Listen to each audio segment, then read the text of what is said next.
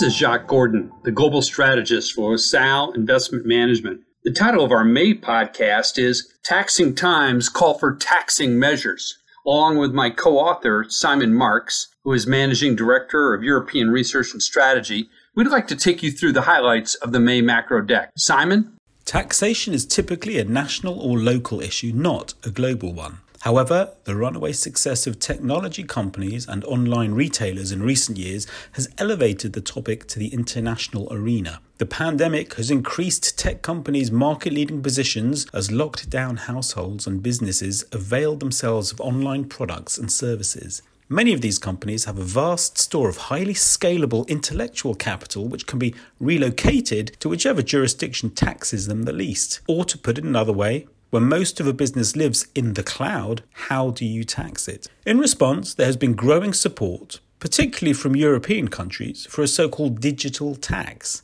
The recent US counter-proposal for a global minimum corporate tax rate further acknowledges that national taxation policies need to be harmonized and overhauled. Tax avoidance through jurisdiction shopping can be as damaging to national economies as another tariff war. Corporate and asset tax changes are maddeningly complex and difficult to predict. Each country employs a vast arsenal of tax instruments targeting income, capital gains, transfer taxes, user fees. Real estate, because it is readily identifiable and immovable, has long been a favourite taxation target. But so have corporations, households, financial transactions, travel and trade. And all countries make extensive use of tax expenditures. Many countries, such as Ireland and Singapore, use low corporate tax rates to attract investment, while others, such as Hong Kong, offer incentives to dissuade companies from leaving. Still others actively market their tax haven status and offer tax advantages for individual and corporate investors. The long-term trend across all countries has been to reduce corporate tax rates. In 1980, corporate tax rates averaged 40% around the world. In 2020, their average is now 23.8%. If a global minimum corporate tax is introduced, a likely repercussion is that low-tax countries might lose some of their competitive advantage. Occupier demand for office space in cities that rely heavily on tax policies to attract corporations could be hurt. And this comes at a time when many technology and financial service firms are likely to emerge from the pandemic with a more flexible working policy that results in a re-evaluation of office space requirements. Thanks, Simon. No nation is likely to relinquish their taxing power without a lot of vigorous debate.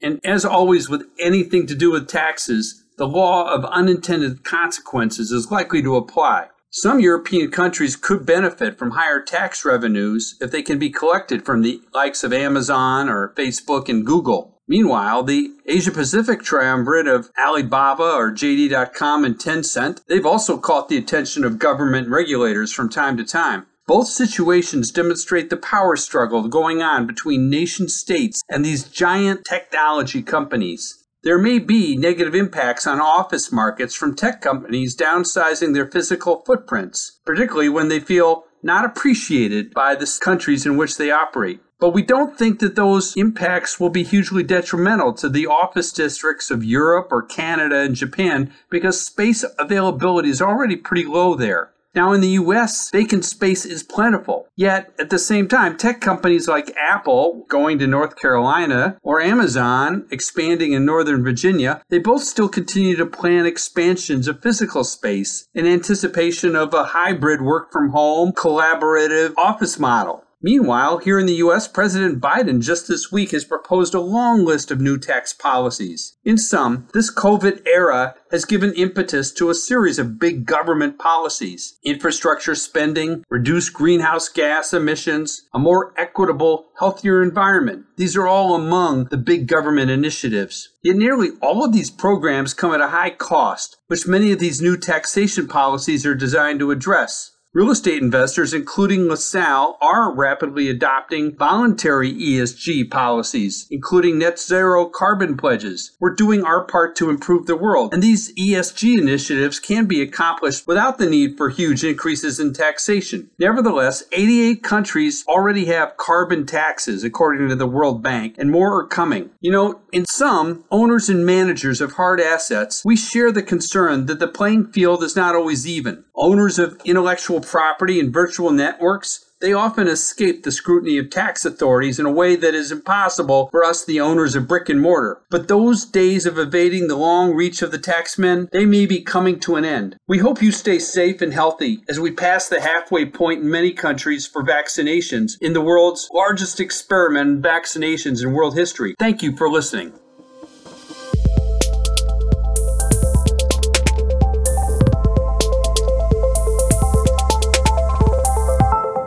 Important notice and disclaimer. This recording does not constitute an offer to sell or the solicitation of an offer to buy any securities or interests in any investment products advised by or advisory services of LaSalle Investment Management. This recording has been prepared without regard to the specific investment objectives, financial situation, or particular needs of recipients, and under no circumstances is this recording on its own intended to be or serve as investment advice. The discussions set forth in this recording are intended for informational purposes only, do not constitute investment advice, and are subject to correction, completion, and amendment without notice. Prior to making any investment, an investor should consult with its own investment, accounting, legal, and tax advisors to independently evaluate the risks, consequences, and suitability of that investment.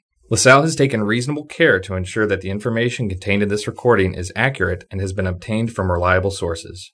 Any opinions, forecasts, projections, or other statements that are made in this recording are forward-looking statements. Although LaSalle believes these expectations reflected in such forward-looking statements are reasonable, they do involve a number of assumptions, risks, and uncertainties. Accordingly, LaSalle does not make any express or implied representation or warranty, and no responsibility is accepted with respect to the adequacy, accuracy, completeness, or reasonableness of the facts, opinions, estimates, forecasts, or other information set out in this publication or any further information, written or oral notice, or other document at any time supplied in connection with this recording. LaSalle does not undertake and is under no obligation to update or keep current the information or content contained in this publication for future events. LaSalle does not accept any liability and negligence or otherwise for any loss or damage suffered by any party resulting from reliance on this publication, and nothing contained herein shall be relied upon as promise or guarantee regarding any future events or performance.